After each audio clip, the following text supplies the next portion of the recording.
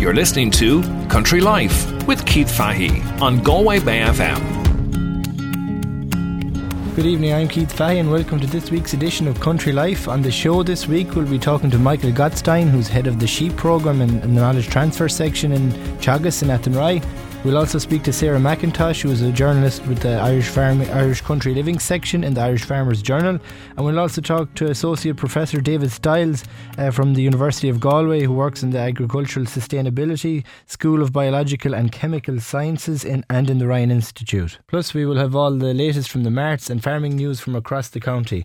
And of course, every week, as we always say, if you'd like to get in contact with the show, you can email me on countrylife@galwaybayfm.ie. That's countrylife@galwaybayfm.ie. So, just in relation to some mart reports, the Montbellew Mart sheep sale on Saturday the 21st of January saw a smaller number of hoggets to the previous week, met with improved trade, especially for the heavier lots. There was a brisk demand for heavier, fleshier hoggets, with prices up by €5 to €6 on the previous week. Larger number of stag ewes to previous week also met with an improved trade, especially for heavier lots.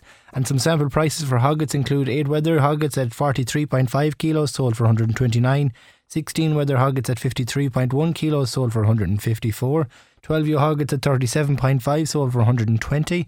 Then onto the stag ewes, there was a larger number on offer and met with a brisk trade, improved trade on the previous week for heavier and fleshier lots. Some sample prices for stag ewes include 5 ewes at 83 kilos, sold for €132. 1 ewe at 58 kilos, sold for €95. 6 ewes at 80 kilos, sold for €134. And the sheep sales every Saturday at the Montbellew Sheep Mart at 10 a.m, gates open at 8 a.m. Cattle sales to resume on the 1st of March 2023 also. And just onto the more mart reports. So on the Tuam Mart, demand was driving trade at Tuam Mart on Monday the 23rd.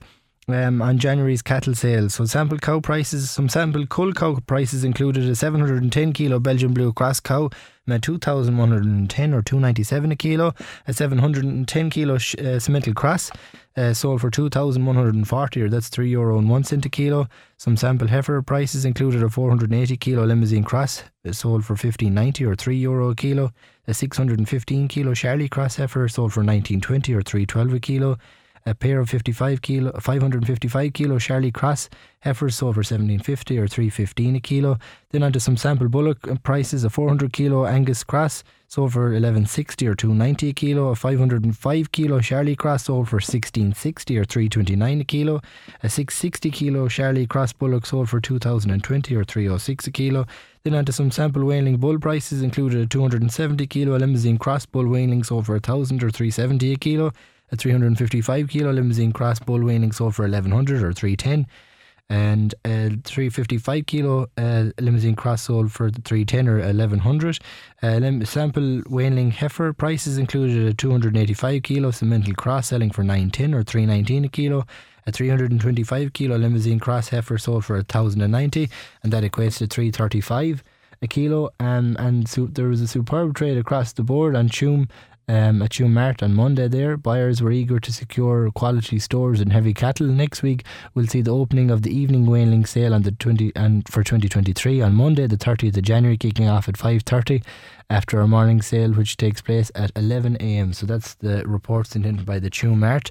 Then we've gotten an email there from Ear to the Ground as well this week. Helen is in Laois at a family farm, run beef farm that has diversified into vegetable growing. Micro-style. Ella meets a farmer bringing a little bit of Korea to Kerry, and Dara McCullough meets a Meath couple milking all year round. So that's the Ear to the Ground on at 7 p.m. on RT1 this Thursday evening at 7 p.m, repeated on Sunday at 1:10. So that's Ear to the Ground. So just to reiterate, the Teagasc National Sheep Conference the first one is on this evening, the 24th of January in the Hillgrove Hotel in Monaghan, and the next one is on the 26th of January in the Brandon House Hotel in New Ross, County Wexford, and they start at 7 p.m, and there's 4 speakers lined up for each one.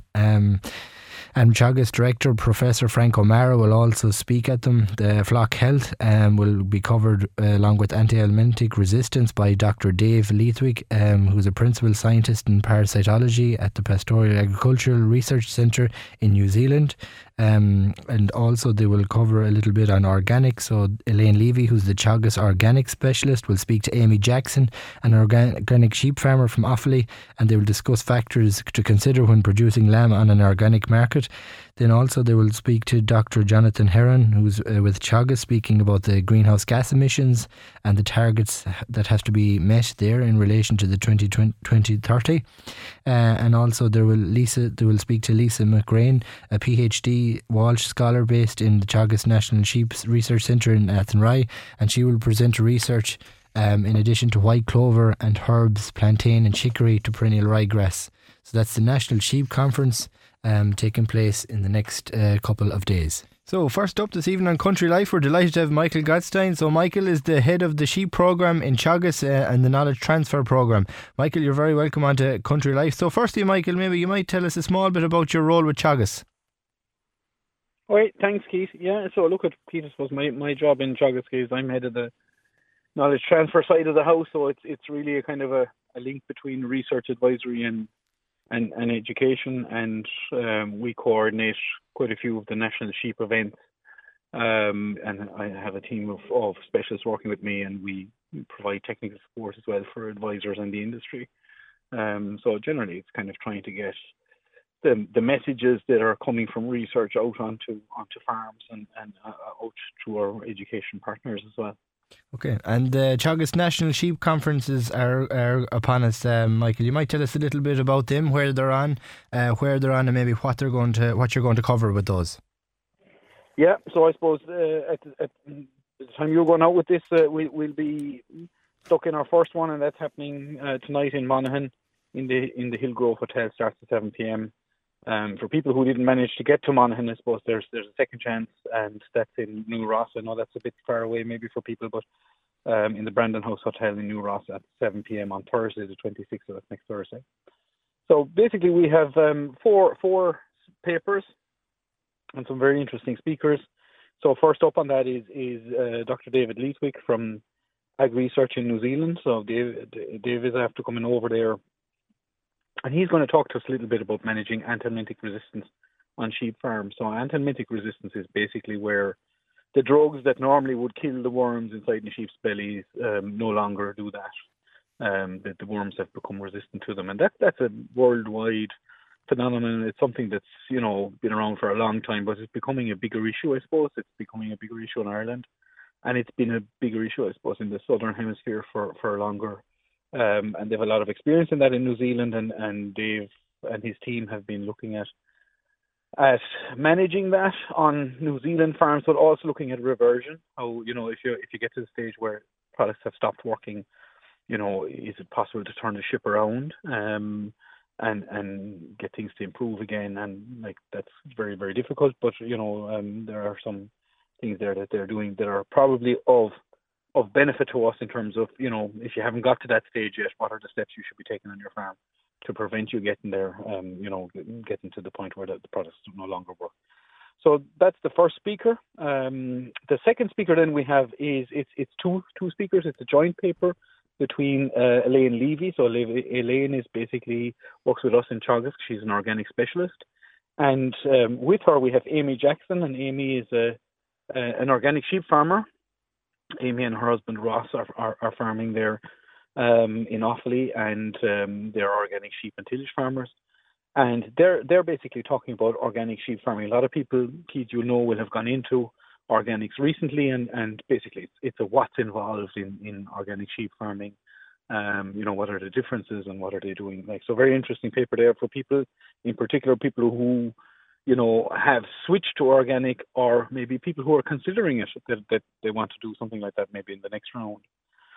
Third up then we have Dr. Jonathan Hearn from Teagasc in Moore Park, and Jonathan is basically looking at emissions from the various agricultural sectors. So we are always hearing about emissions and greenhouse gas emissions and methane and agriculture and targets and things like that. So Jonathan is going to give a paper there on where is it at for the Irish sheep industry. I mean, in general, we're very good on the sheep side.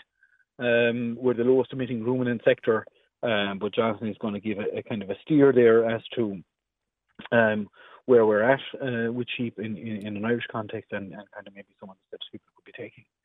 And then lastly, we have Lisa McGrain. So Lisa is a Teagasc Wild scholar. She's working with Dr. Philip Cretan in Athenry, and Lisa is looking at sheep performance on pastures with clover or herb mixtures.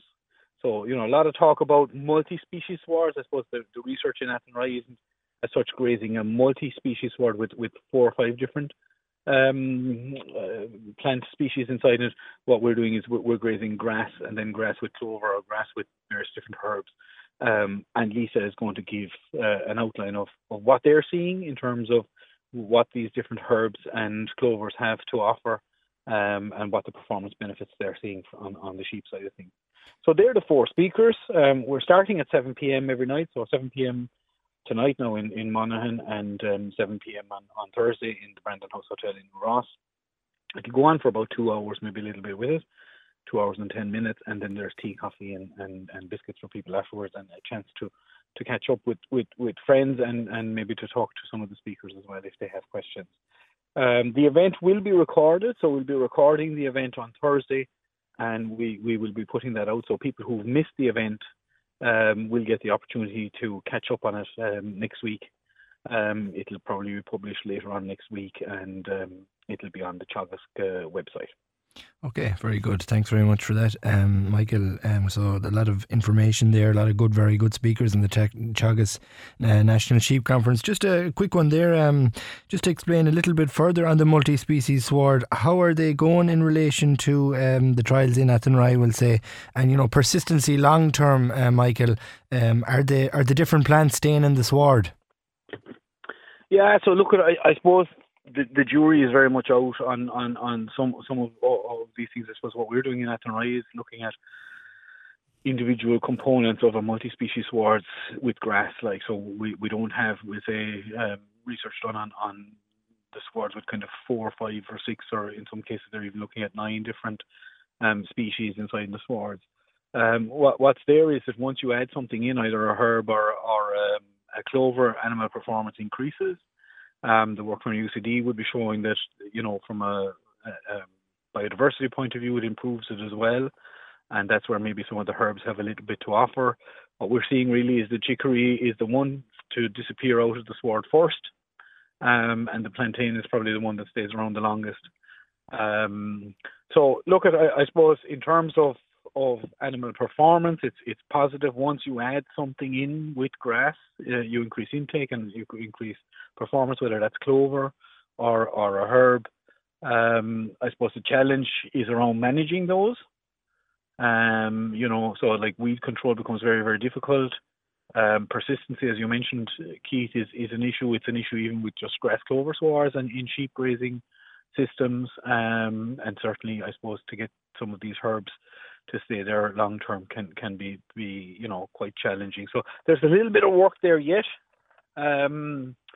It's not I suppose a magic bullet per se. I know there people will be looking at including particular legumes like clovers into swards in the future to reduce fertilizer usage, costs associated with fertilizer, but also greenhouse gas emissions associated with fertilizer applications. So probably there is definitely a positive in terms of grass clover. But we're going to have additional challenges in terms of how people manage those to make sure that the clover stays there. Okay, very good. And the hot topic at the minute, you're obviously talking to sheep farmers on a daily basis. We see beef prices up at $5.25, $5.30 at the minute this week for heifers, maybe in factories, and maybe increasing further as well with Chinese demands and all that. The lamb prices, maybe, Michael, on the other hand, are back an awful lot on this time last year. Maybe, I suppose, why is this maybe, and what's the numbers going forward, or see some extra sheep maybe carried through into 2023, or what's going to happen here? Yeah, so look at it, Keith. I mean, lamb prices are very disappointing, and it's a difficult time at the moment for people that are finishing lambs and have lambs coming fit. The price is not where it needs to be, I suppose, in terms of covering the increased cost, in particular the cost of concentrate, which have gone up significantly, and most farmers will know that are probably paying around somewhere 480, 485 a tonne, which is a kind of historically high price for concentrate. So we've had two reasonably good kills early January. I suppose in terms of where it's at, the people in the meat factories in Bord Bia are telling us that, there's a number of issues at play here.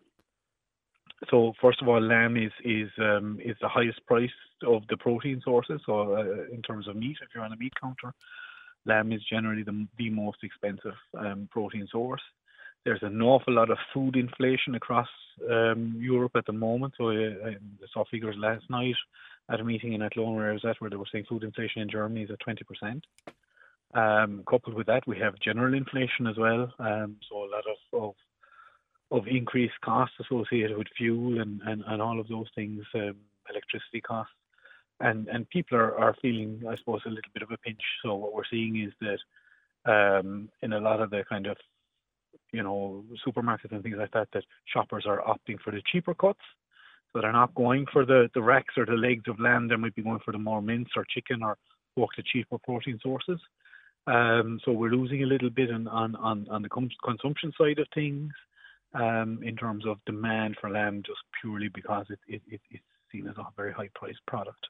So that's the first thing. So we're seeing a little bit slacking off in terms of consumer demand for the particular product. That said, in Europe we're not self-sufficient in lamb, and I mean that you would be thinking is a positive. And up until recently, I suppose we didn't have a lot of lamb coming into the European market from the southern hemisphere, from New Zealand and Australia, and that has changed as well this year. So there's significant quantities of New Zealand and Australian lamb coming into the UK and into Europe, and that's displacing or creating competition for some of our lamb, and it's pushing down the price. And what has allowed that to happen is a slight lessening of demand on the Chinese market. So that China is the biggest sheep meat producer in the world, but also the biggest consumer, and their consumption is back as well. So they're also feeling the pinch.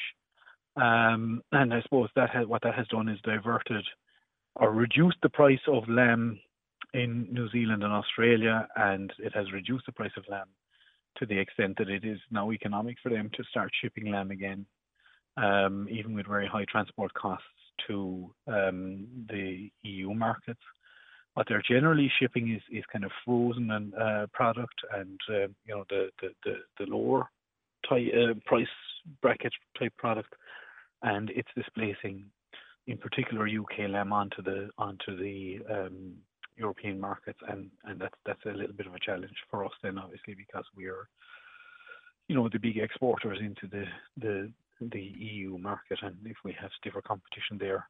Sterling also has strengthened about 5%, and that's basically making the UK exports into the EU markets more it's a positive for them, and that's obviously a negative for us.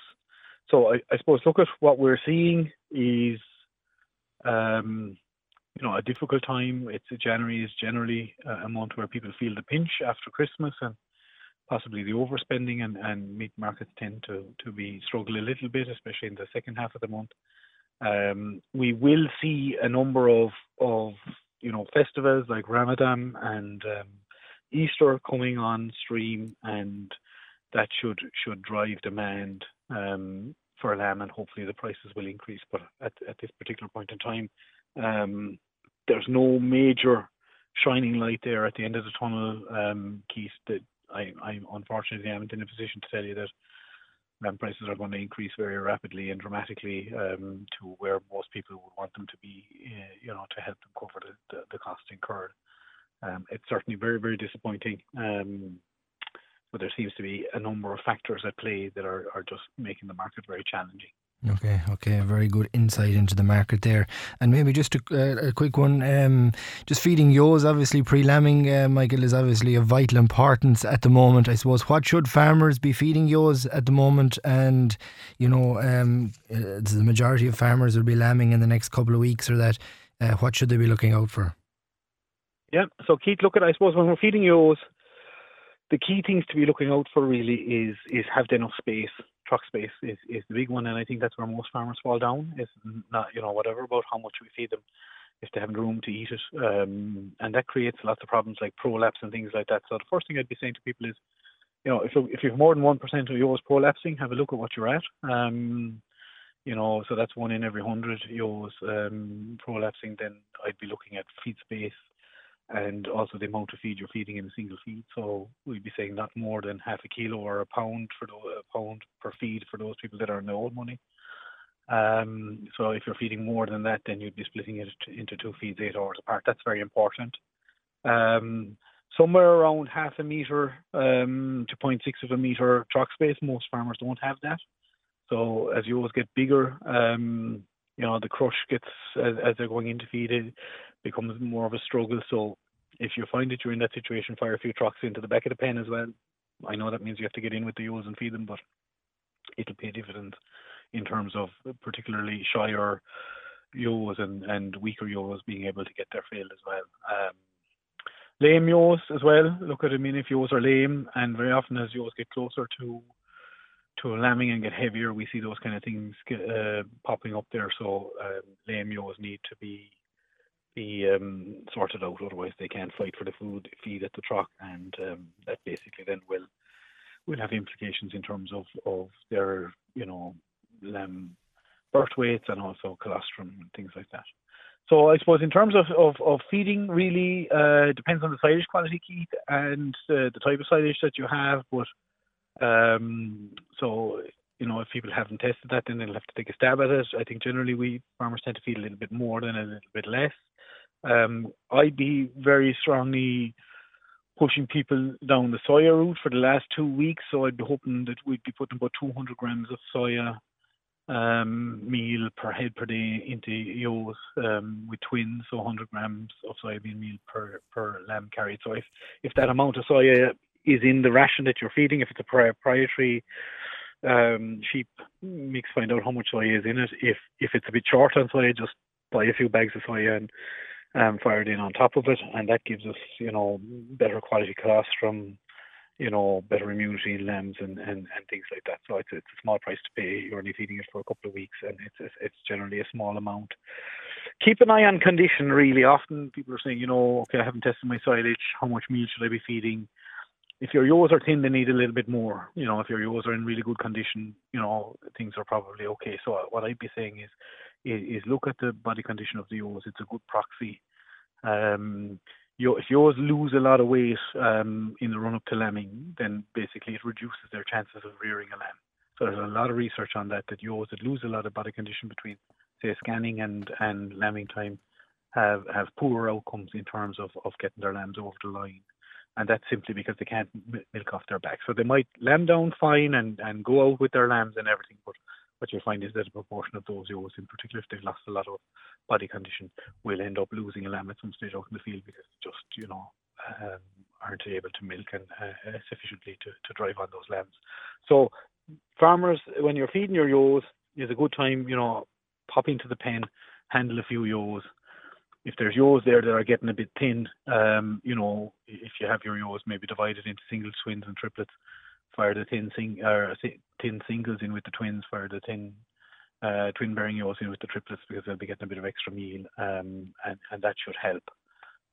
So look at, I suppose, in terms of concentrate quality, what we'd be looking for really is concentrates that have good quality ingredients. So the good quality ingredients, Keith, would be your barley, your cereals, your barley, oats, wheat, maize, pulp, citrus and beet pulp. On the protein side, then things like distillers, soybean is obviously the king in terms of protein quality, but it obviously comes in there at a price.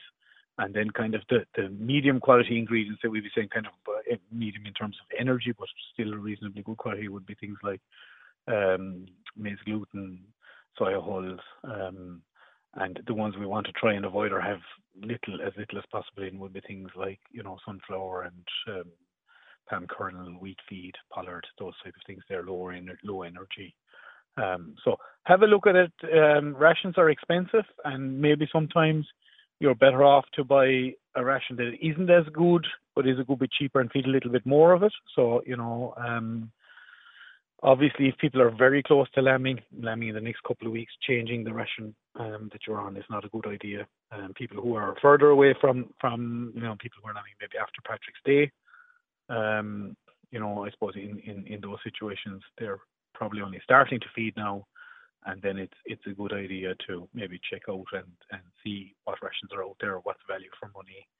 If I'm feeding 0.8 of a kilo of a ration at €500 a ton, would I get as much energy and protein into the ewes if I fed a kilo of a ration at €450 a ton, and might be cheaper, so those are kind of some of the sums that people can do. And look at it. If people need help there, the local advisor will be able to do a few sums for them and give them a bit of advice and steer on that. Very good. Thanks very much. Some brilliant tips and advice there from Michael Gottstein, head of the sheep programme in Teagasc. So thank you very much for coming on Country Life, Michael. Thanks for having me, Keith. Country Life, brought to you by your credit union. Education. From enrolment to graduation, your credit union supports your education. Credit unions in Ireland are regulated by the Central Bank. Terms and conditions apply. So next up on Country Life, we're delighted to have David Stiles. So David is the Associate Professor in Agriculture and Sustainability in the School of Biological and Chemical Sciences in the Ryan Institute in the University of Galway. So you're very welcome on to Country Life. So firstly, I suppose if you'd like maybe to give our listeners a bit on your role in the University of Galway. Okay, well, thanks for the introduction, Keith. I guess my role, I'm the co-director on the new agricultural science program, which we have here, which we'll talk about in a few minutes. But I also do research, looking especially at agricultural systems and land use and how we account for greenhouse gas emissions coming from milk production, beef production, how we might get to net zero greenhouse gas emissions that we often talk about in the land sector over the next few decades. So a lot of my research is really about accounting the environmental impacts of different production systems, really. Okay, very good. What agri courses are available in the University of Galway? We see, with Mount Bellew and that, we see, Teagasc and all the different courses available in Galway. I suppose you have a new course, relatively new course there in the degree in agricultural science, which is great to see to have in Galway as well. So just maybe if you could give us an insight into the different courses that are available there.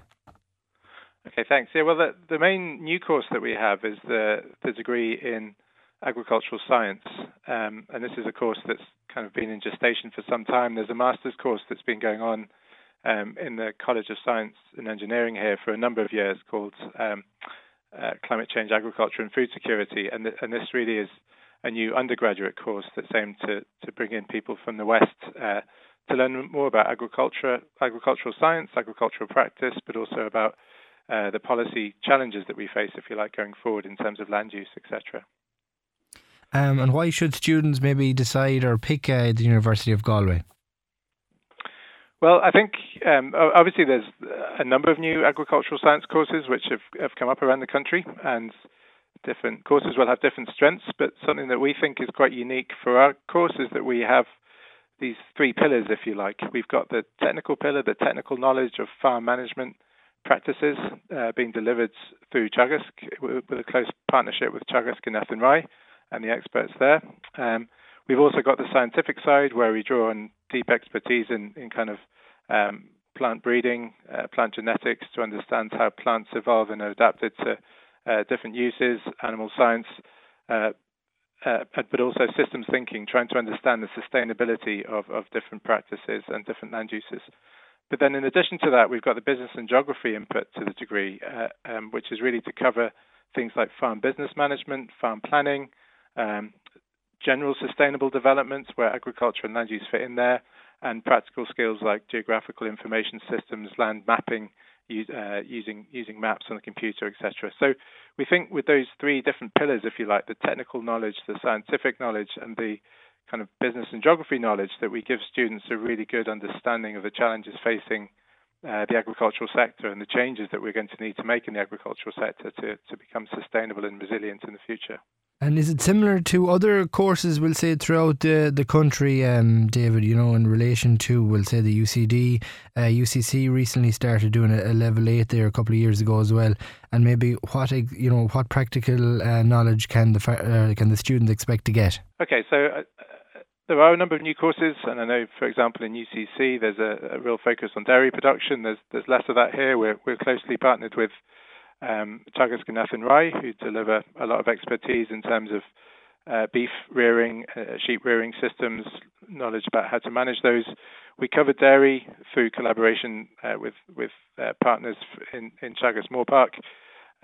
We cover arable systems, but not in as much depth. And so I think there is a specialism in the sheep and the beef systems which arise in the west of Ireland, but also we address some of those big challenges that we face in the west around succession planning. How do we hand over small farms with relatively low profitability, low turnover? What's the future for those farms? What are the alternative land uses and income streams we might be talking about in the future through diversification into things like the bioeconomy, which a lot of people are talking about? There might be new revenue from selling grass for other purposes, for anaerobic digestion or new types of protein or new feedstocks for packaging, those kind of things. So we try to integrate a focus, if you like, around future alternative land use planning as well as existing farm management, which we think is appropriate for the west of Ireland, where we face some of these challenges.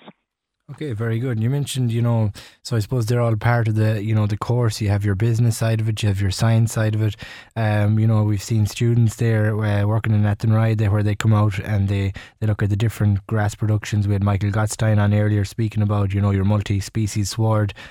So there's a lot of work in terms of industry, research, advisory. It's like education. It's all coming together as one. So the students get very good all-rounded approach to all the different aspects of agriculture. Exactly. That's exactly it. And there's a lot of change being talked about in the sector. We've got hugely challenging targets to meet for climate change, for water quality. We have to address all these issues. So I think there's no option of standing still, if you like. There's no room for complacency anywhere in the economy, really, when we talk about these big sustainability challenges. So I think engaging students with the alternative visions of the future is important, and there'll be different views and different perspectives fed to the students from the different stakeholders. And I think that's important for them to see these different views and to have a space to talk about them and to think about them without polarization and without kind of an unnecessarily adversarial approach, really. It's a good space for them to think about constructively about the future. Very good. Dave Stiles, Associate Professor in Agricultural Sustainability from the University of Galway. Thank you very much for coming on Country Life. A very good insight into the courses that are available there in the University of Galway. Thank you. Country Life, brought to you by your credit union. Cultivate, providing farm-friendly finance across the west of Ireland. Credit unions in Ireland are regulated by the Central Bank. Terms and conditions apply. So we're delighted to have Sarah McIntosh on the line. Sarah works as a journalist with the Irish Country Living section in the Irish Farmers Journal.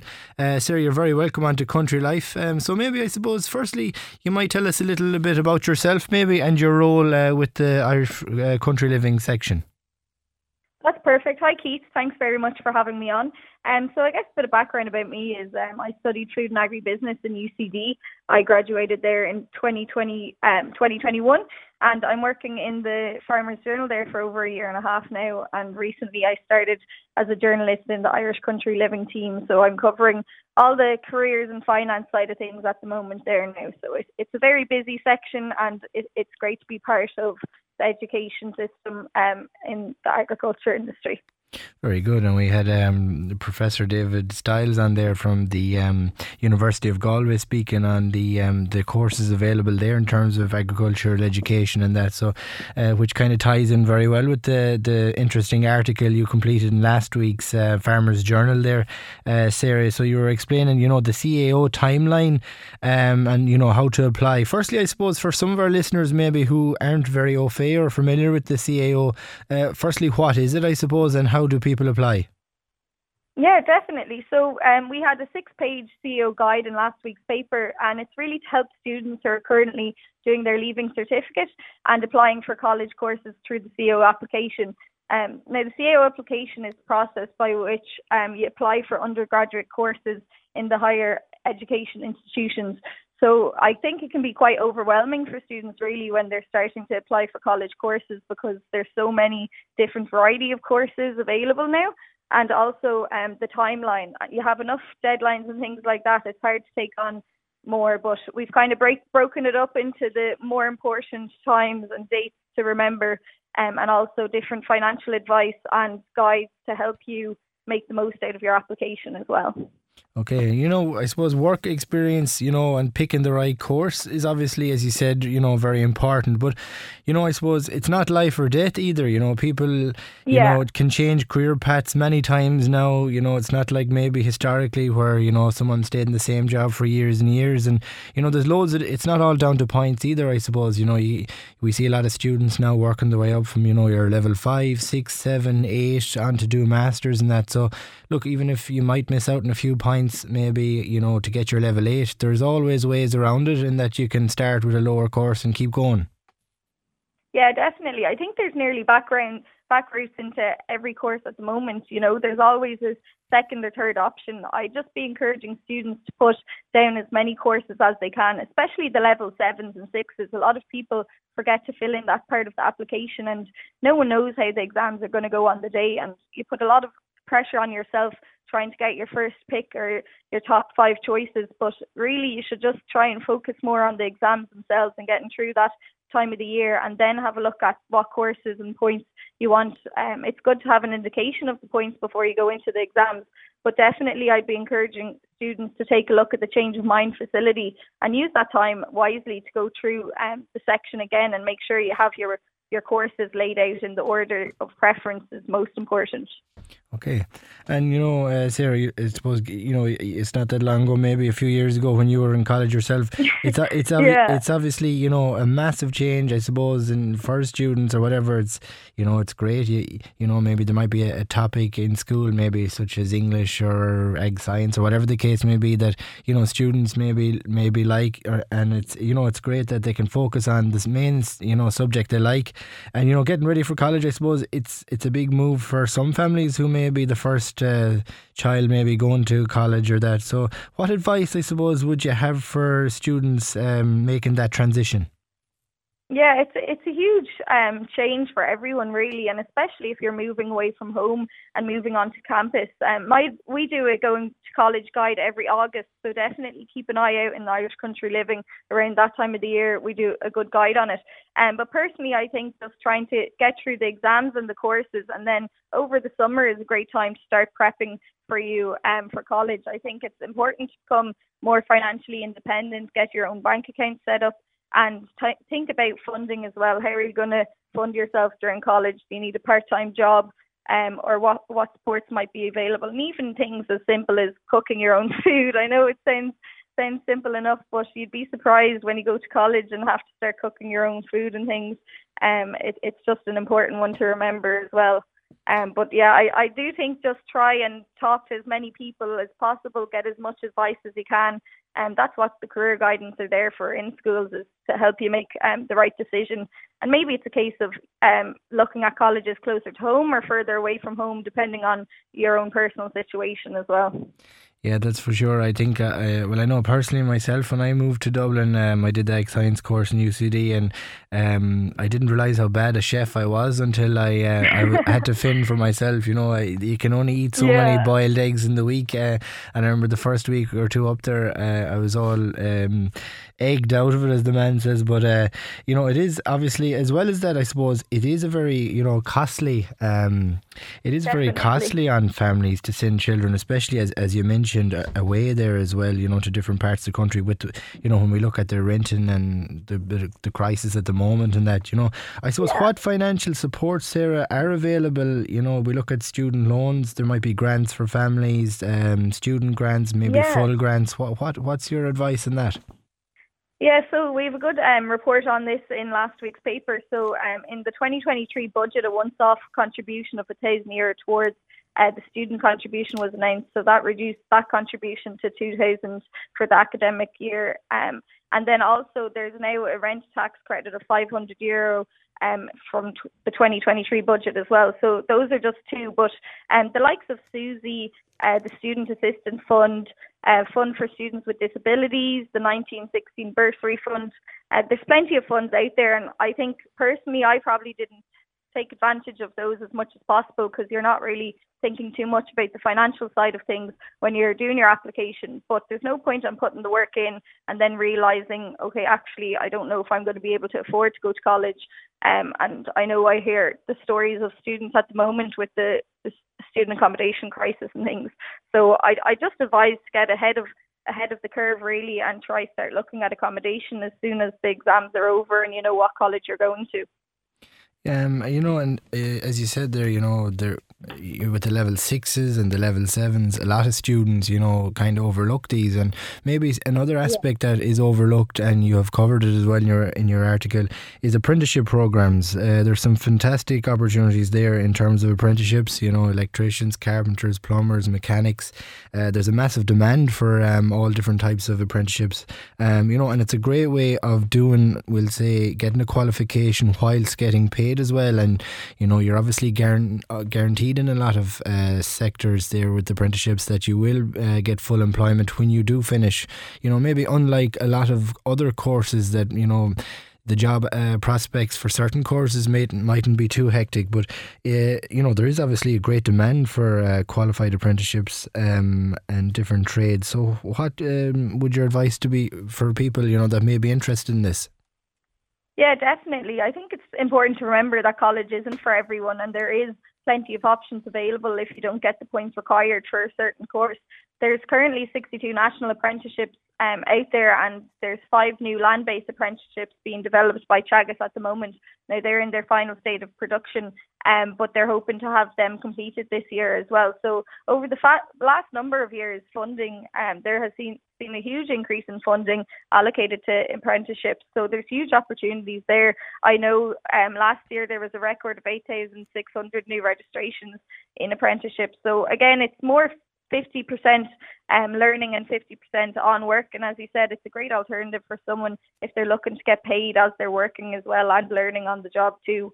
It's a great opportunity, and they should definitely just look up and do some more research on them.